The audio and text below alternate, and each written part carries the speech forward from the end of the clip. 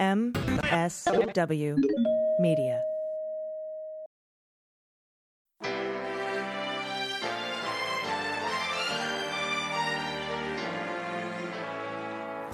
So to be clear, Mr. Trump has no financial relationships with any Russian oligarchs. That's what he said. That's what I said. That's obviously what our position is. I'm not aware of any of those activities. I have been called a surrogate at a time or two in that campaign, and I did not have communications with the Russians. What do I have to get involved with Putin for? I have nothing to do with Putin. I've never spoken to him. I don't know anything about him other than he will respect me. Russia, if you're listening, I hope you're able to find the 30,000 emails that are missing. So, it is political. You're a communist. No, Mr. Green. Communism is just a red herring. Like all members of the oldest profession, I'm a capitalist. Hello and welcome to the MSW Book Club, Episode 4. I'm Allison Gill. And I'm Dana Goldberg. And today we are covering chapters 6 and 7 of The Reckoning. I hope you've been enjoying it so far. And as we know, this the subtitle is Our Nation's Trauma and Finding a Way to Heal. And it is by our dear friend, Mary Trump. Yes, that's right. Today, pages 101 to 140. And Dana, last week we discussed chapters 4 and 5, which were called Abandon All Hope, Ye Who Enter Here, and chapter 5, Suffering in Silence. Chapter 5 ended with the question, how many, traumatized by violence and the glorification of white supremacy, grew up permanently damaged? Which leads us into chapter 6, which begins with the premise that there is no truth to the myth of white supremacy. And we're going to dig into the myth of white supremacy in this chapter. That's right. And Mary digs into understanding how one might conclude that white supremacy is a uniquely American problem, and how the Puritans brought over their Calvinistic brand of Reformation to the Northeast, and now that Calvin's insistence that anything not aligned with biblical teachings crossed over into fanaticism. Mary says that it was perhaps the belief that only a few were chosen and the rest were condemned to damnation, and that might explain our American myth of rugged individualism. Yeah, I didn't realize how heavily Calvinism played into the birth of white supremacy, but it was like just, in the Anglo DNA so far before we even got here.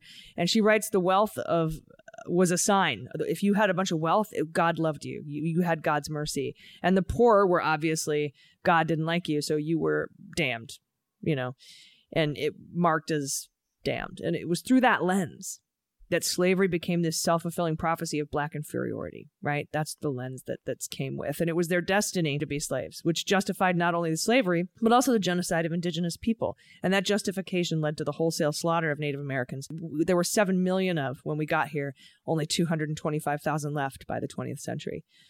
And Mary then reveals the cycle of violence that is propped up by the myth of white supremacy. It begins with white people fearing black autonomy and freedom because they'll take away our power, which leads to black people protecting themselves, rebellions, which leads white people to claim, see, it's them, see, they're violent, we told you.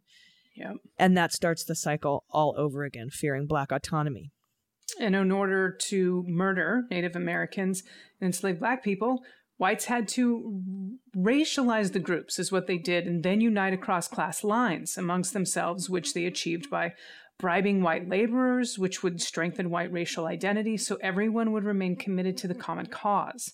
And from that, white identity played a bigger and bigger role in society, so much so that we passed the Naturalization Act of 1790, which restricted immigration to free white persons.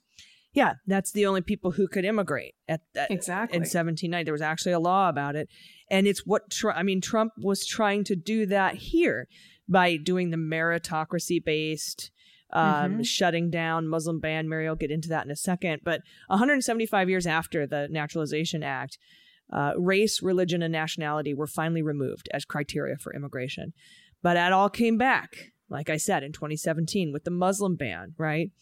And we should note here that Mary wants to make something clear from last week's episode, post 9/11 treatment of Muslims. Let me just bring up, if you give me a second, Dana, I want to bring up this tweet that she sent us because I wanted to take a second to clarify what she had said.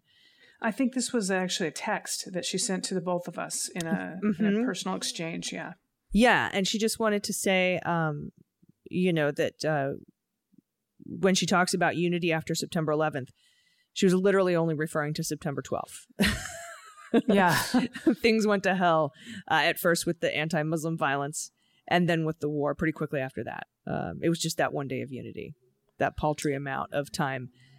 Even that paltry amount of time, she says, seems impossible now. So I felt like we should sort of clarify that. 100%. And I had no doubt that she would hold those same thoughts about 9/11, but I'm glad that we actually have her words to be able to explain it instead of, pontificating on her own. Then we go into page 105. Mary says here that being Black continued to be a barrier to entry into white society throughout the 20th century.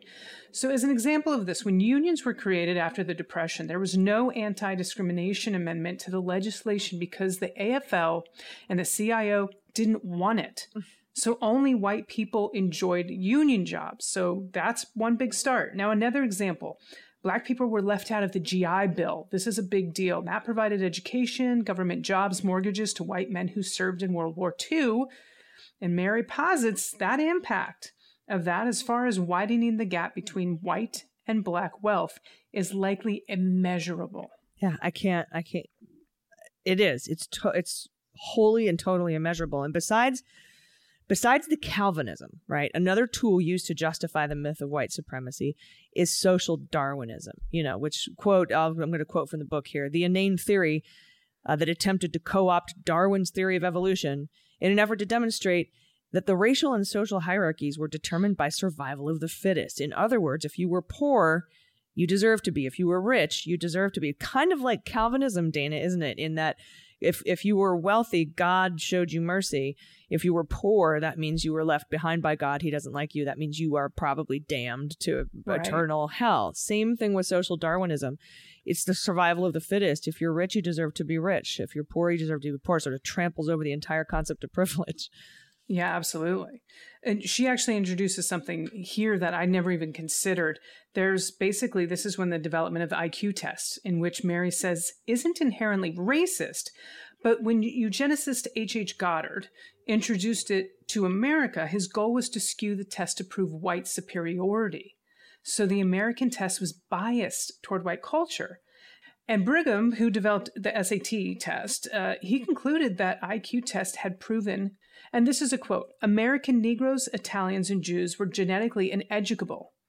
So this continued. It would be a waste of good money even to attempt to try to give these born morons, this is a quote, remember, these born morons and imbeciles a good Anglo-Saxon education. Jesus Christ. Yeah, well, that's hard to get through that quote. And Mary's a lot of quotes in here that they're hard to read, Yeah, and just a clarification, that was not a quote from Mary. That is a quote from Carl Brigham. Yeah. Who developed the SAT. Yes. Yeah. He's the one who concluded IQ tests. He was all about H.H. Goddard bringing in this,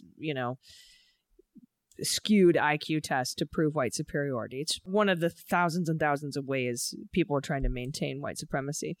And many eugenicists were pro IQ test, Dana. Eugenics is basically the selective breeding for positive traits, right? Gattaca. And American eugenics was about eliminating negative traits by keeping out, quote unquote, the inferior. And this was supported by the likes of Alexander Graham Bell and Woodrow Wilson. And that, Dana, is most definitely something they did not teach us in school. Oh, my God. Absolutely not. And the eugenics movement. So this movement, it gets a little more horrifying here. This led to the sterilization laws, where the, quote, unfit would be committed, sterilized, and then let back into society.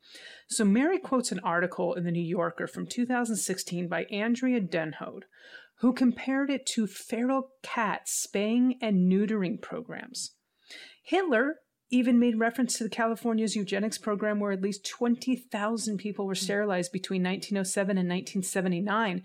And the American South was the gold standard for race-based legislation, so much so that Germany referenced it when it was drafting the Nuremberg laws. Jesus. Yeah.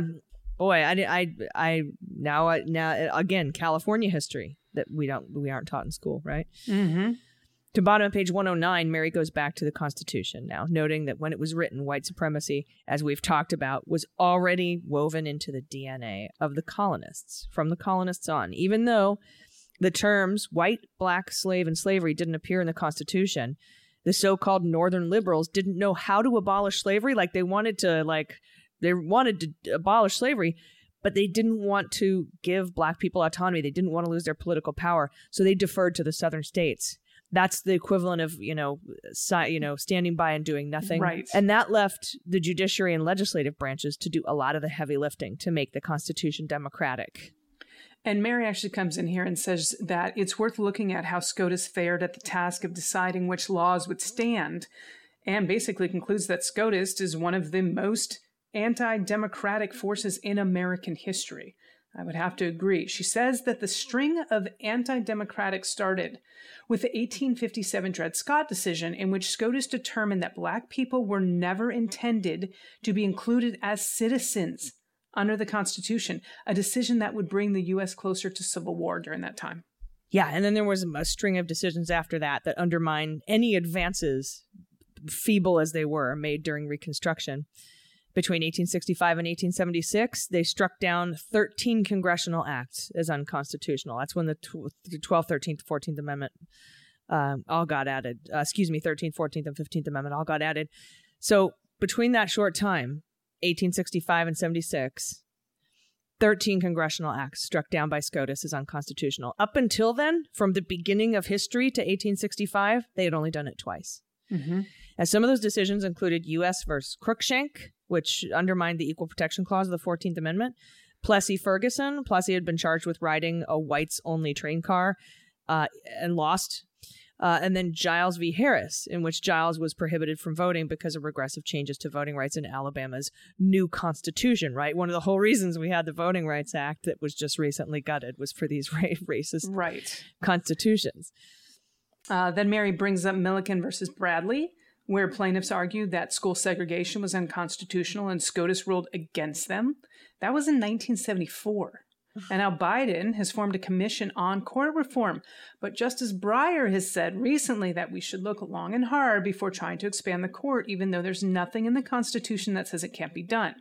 Now, Aaron Belkin, director of Take Back the Court, said in response to Biden's court's reformed commission, this is a quote, "There's a growing recognition that the Supreme Court poses a danger to the health and well-being of the nation and even to democracy itself." That is a lot to be said about SCOTUS. Yeah, hear. And Mary ends this chapter. She's you can't ever slip a piece of irony past Mary Trump. No. She notes the irony that the institution created to rule objectively has become so partisan that it's no longer worthy of our trust, right? There was recent polling that came out after the book came out. 40% approval rating, lowest in the history of the Supreme Court. And then this week, we've got Alito coming out making speeches. We have Amy Coney Barrett last week objecting to why everybody's pissed off about the abortion law, gutting Roe v. Wade by not taking any action on SB 8. That's that complicity by not acting. And that is also a model of white supremacy in this country, because who is it that is impacted by no access to abortions the most, Mm-hmm. So that sort of brings us to the end of the chapter and part 4 of the book. And this part is called The Reckoning. And chapter 7 is the first chapter in part 4. It starts on page 121. It's called The Precipice. So we'll be right back to cover chapter 7 after this quick break. If you want these episodes ad-free, as well as ad-free episodes of Mueller, She Wrote and the Beans, head to patreon.com/Mueller, She Wrote for more information. We'll be right back. Hey everybody, it's AG for the MSW Book Club. This episode, covering Mary Trump's book, The Reckoning, is brought to you by Nutrafol. Since I've gotten older and started heading into the exciting land of menopause, my hair just hasn't been growing in as thick as it used to, and it doesn't grow as fast either. In fact, 30 million women are impacted by weakened or thinning hair. If you're among them, know you're not alone, and that there's a solution you can trust to deliver results. That is why I love and found Nutrafol. Thousands of women have taken back control of their hair with Nutrafol, with many users raving that the supplement not only transformed their hair, but restored their confidence too. And just like the wheels of justice, healthier hair growth takes time. So it's gonna take a minute. You'll begin to experience thicker, stronger, faster growing hair in 3 to 6 months. But no matter the stage in your life, Nutrafol has a solution.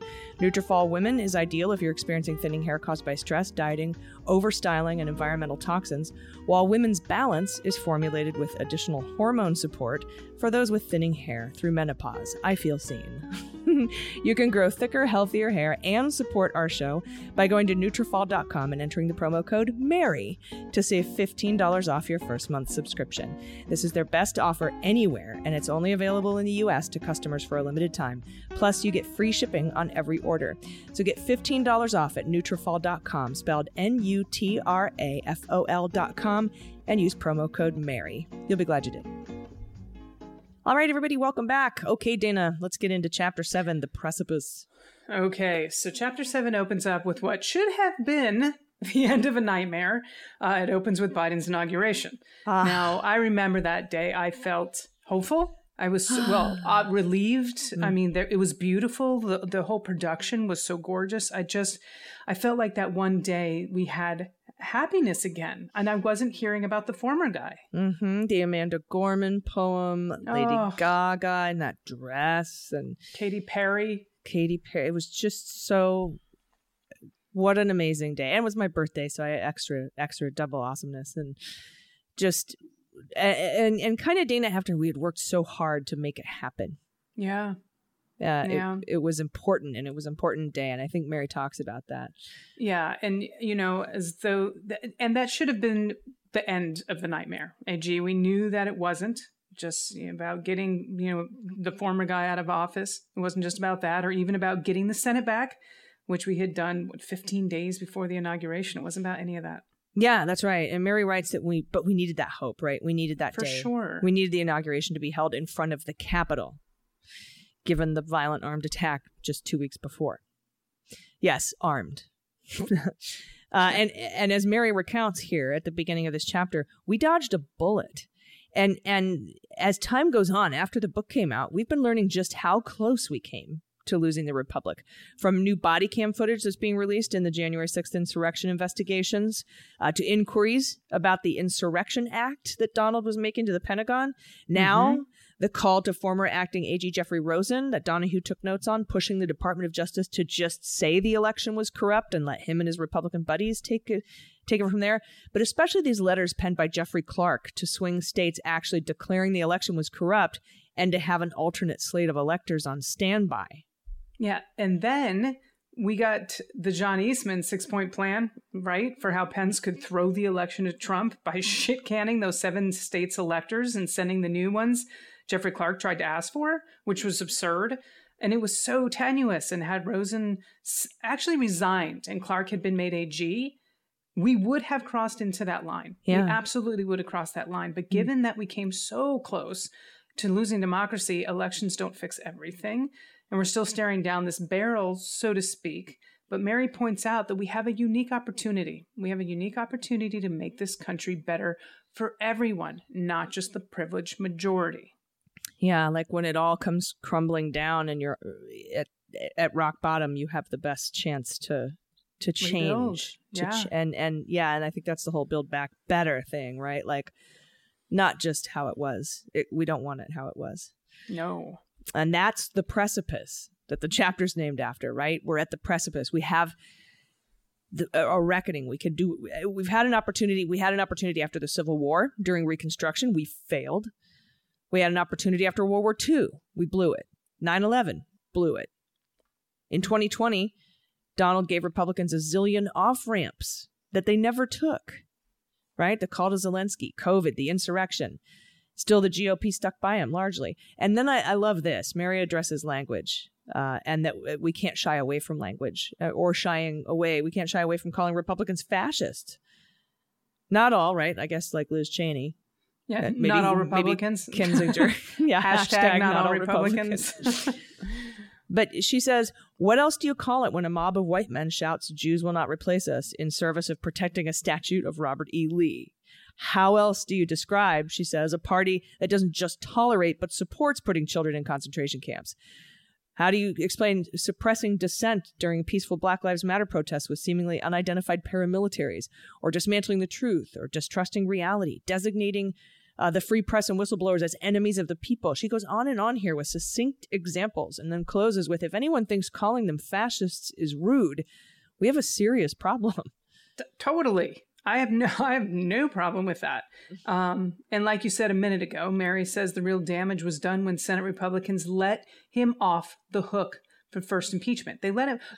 What did Susan Collins say? I think he learned his lesson. Yeah. Well, he learned his lesson. That sort of stuff that ultimately led him to be able to run for office again. And probably worst of all, 74 million people got the chance to express support for him with their votes. That was horrifying. That emboldened him and the big lie, which Mary talks about in detail here, and how it gave rise to Republican state legislatures to pass voter suppression laws. This is what all of this was leading to. Yeah, and this is an interesting question here. Mary wonders why Donald didn't claim double jeopardy during his second impeachment trial. Mm-hmm. Because you've heard me talk about this on the Beans, and when I'm trying to tell people that I think Merrick Garland is investigating the leaders of the insurrection and the plot to overthrow the government, you can't uncouple the boots on the ground January 6th from the big lie. Right. And that's, so she's like, why didn't he do double jeopardy? I mean, this is all one big scheme to steal the election. The call to Zelensky was about Biden. Mm-hmm. And so then I don't know if double jeopardy applies to impeachment, but it's such a good question. Like, that would have been such a good, like, at least a reasonable defense.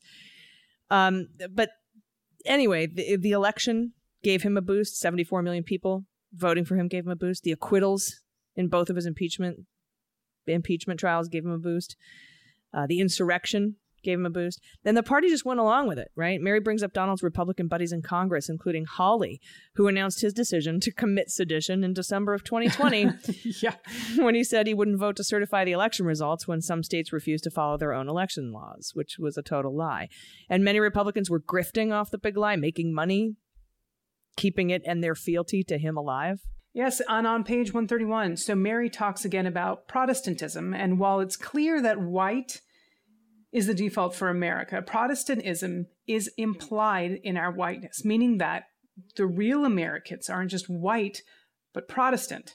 That's a distinction here. Many of Donald's appointees had a weird religious ideology like Pompeo or Barr. Now, that weird vision of like Gilead is the engine of the Republican Party's trend toward fascism. Yeah, Christofascism, right? And Mary comes back to those 74 million people who voted for Donald, also known as the base. And she writes, on one end, we have the actual Christofascists, unreconstructed white supremacists, like the Proud Boys, Oath Keepers, 3%ers, right? And then on the other end, low-info, knee-jerk voters. And then Mary says, somewhere in between are the I've got mine Republicans, who are made uncomfortable by diversity, right? And Fox News stokes these fears and xenophobia in these groups, who all have a false belief of a glorious past, make America great again, America's wonderful. Mm-hmm. So they have that false belief and that myth. And then they also have the benefits of being white. And it's all of those were basically represented at the insurrection. Yeah, they were all there, right? From the zip tie guy, paramilitary stacks marching up the Capitol 100%. Steps to like, Marjorie, your dental hygienist who just loves Trump's mushroom dick. It's just like such a weird spectrum. But I'm reminded here, with regards to Mary's discussion about who's in their base and her description of why we shouldn't shy away from calling them fascists a little bit earlier, I'm reminded of a study that came out about the people at the insurrection. And Mary was right. It found out that most of them were white men, 35 to 45, from blue areas who were afraid of what's called the Great Replacement. That is so interesting. So this concept that Democrats are trying to replace white people, that's basically what it is. It's this concept that Democrats are trying to replace white people. It's why they keep harping on the open border thing. It's a prelude to full-on replacement theory. That's what it is. It's a prelude to full-on replacement theory, which, as Mary points out here, is being fed to Fox News viewers by the likes of Hannity and Tucker on a daily basis. Yeah, and she points out here that when we all know this, Donald hates the people in his base. She says he wouldn't be caught dead with them. He wouldn't touch them. He wouldn't want to be in the same room with them. She says it's actually a method of control, slowly accrued through microaggressions, quote unquote. And this is just a brilliant concept. Remember when he continually abandoned them at rallies in the freezing cold? Yep. Or in extremely hot weather, any inclement weather? That sets them up to build up to risking their lives for their dear leader by attending super spreader rallies in 2020 when we didn't have vaccines. Which takes us to the middle of page 136, AG. Mary talks about Mitch. Now, the architect of the damage, this is what she calls him, and she compares him to Robert E. Lee as one of the greatest traitors to the country, except Mitch is trying to take it down from within. Now, she quotes Robert Schlesinger here in his piece for NBC saying, Mitch is, this is a quote, is the living, breathing, calculating face of everything that is wrong with our current politics. To the extent to which our system has become dysfunctional, McConnell is the single chief architect of that sclerosis. Donald Trump is a dangerous, blundering wrecking ball, but McConnell was undermining the system well before and is likely to outlast him. And that has been made very clear. Oh, yeah. And she also reminds us here that the minority in the government is still wielding power over the majority that we elected. And she brings up Manchin, who is at this very moment probably successfully shaving $2 trillion off Biden's budget reconciliation plan, and his unwillingness to do away with the racist filibuster. And she says here, fucking listen to this, dude. She says, that kind of thing allows Manchin, the filibuster allows Manchin to, quote, essentially hold President Biden's entire agenda hostage, which he is doing right now as we speak. If you're listening to this well into the future, it is Friday, October 1st, and the Senate and the Congress are negotiating right now Biden's two infrastructure bills, one budget reconciliation and one bipartisan infrastructure bill.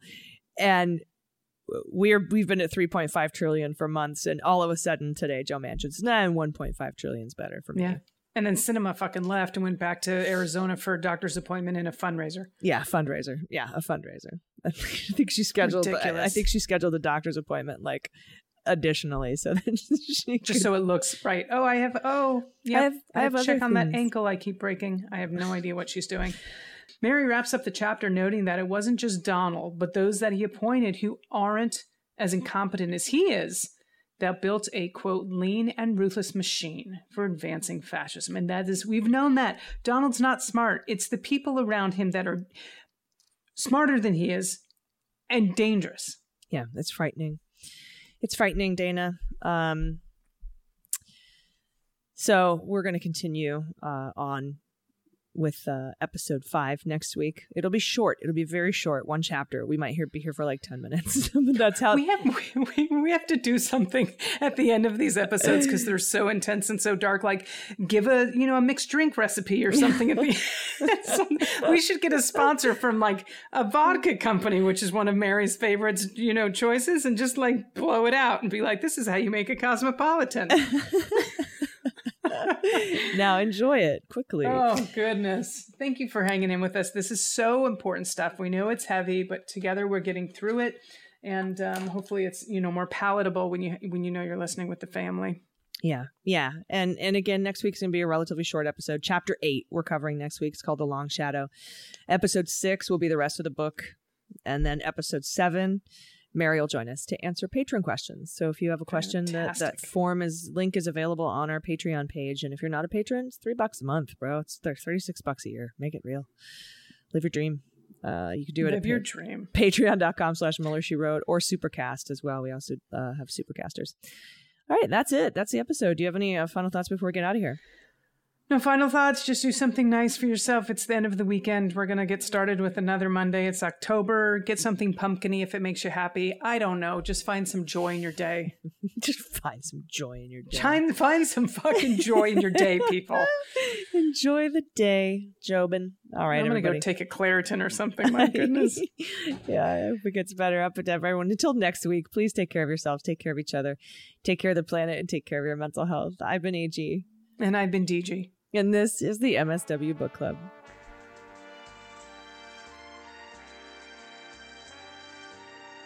The MSW Book Club is executive produced by Allison Gill in partnership with MSW Media and written by Allison Gill and Dana Goldberg. Sound design and engineering by Molly Hockey. Jesse Egan is our copywriter, and our art and web design are by Joelle Reeder and Moxie Design Studios. The MSW Book Club is a proud member of MSW Media, a group of creator-owned podcasts focused on news, justice, and politics. For more information, visit mswmedia.com.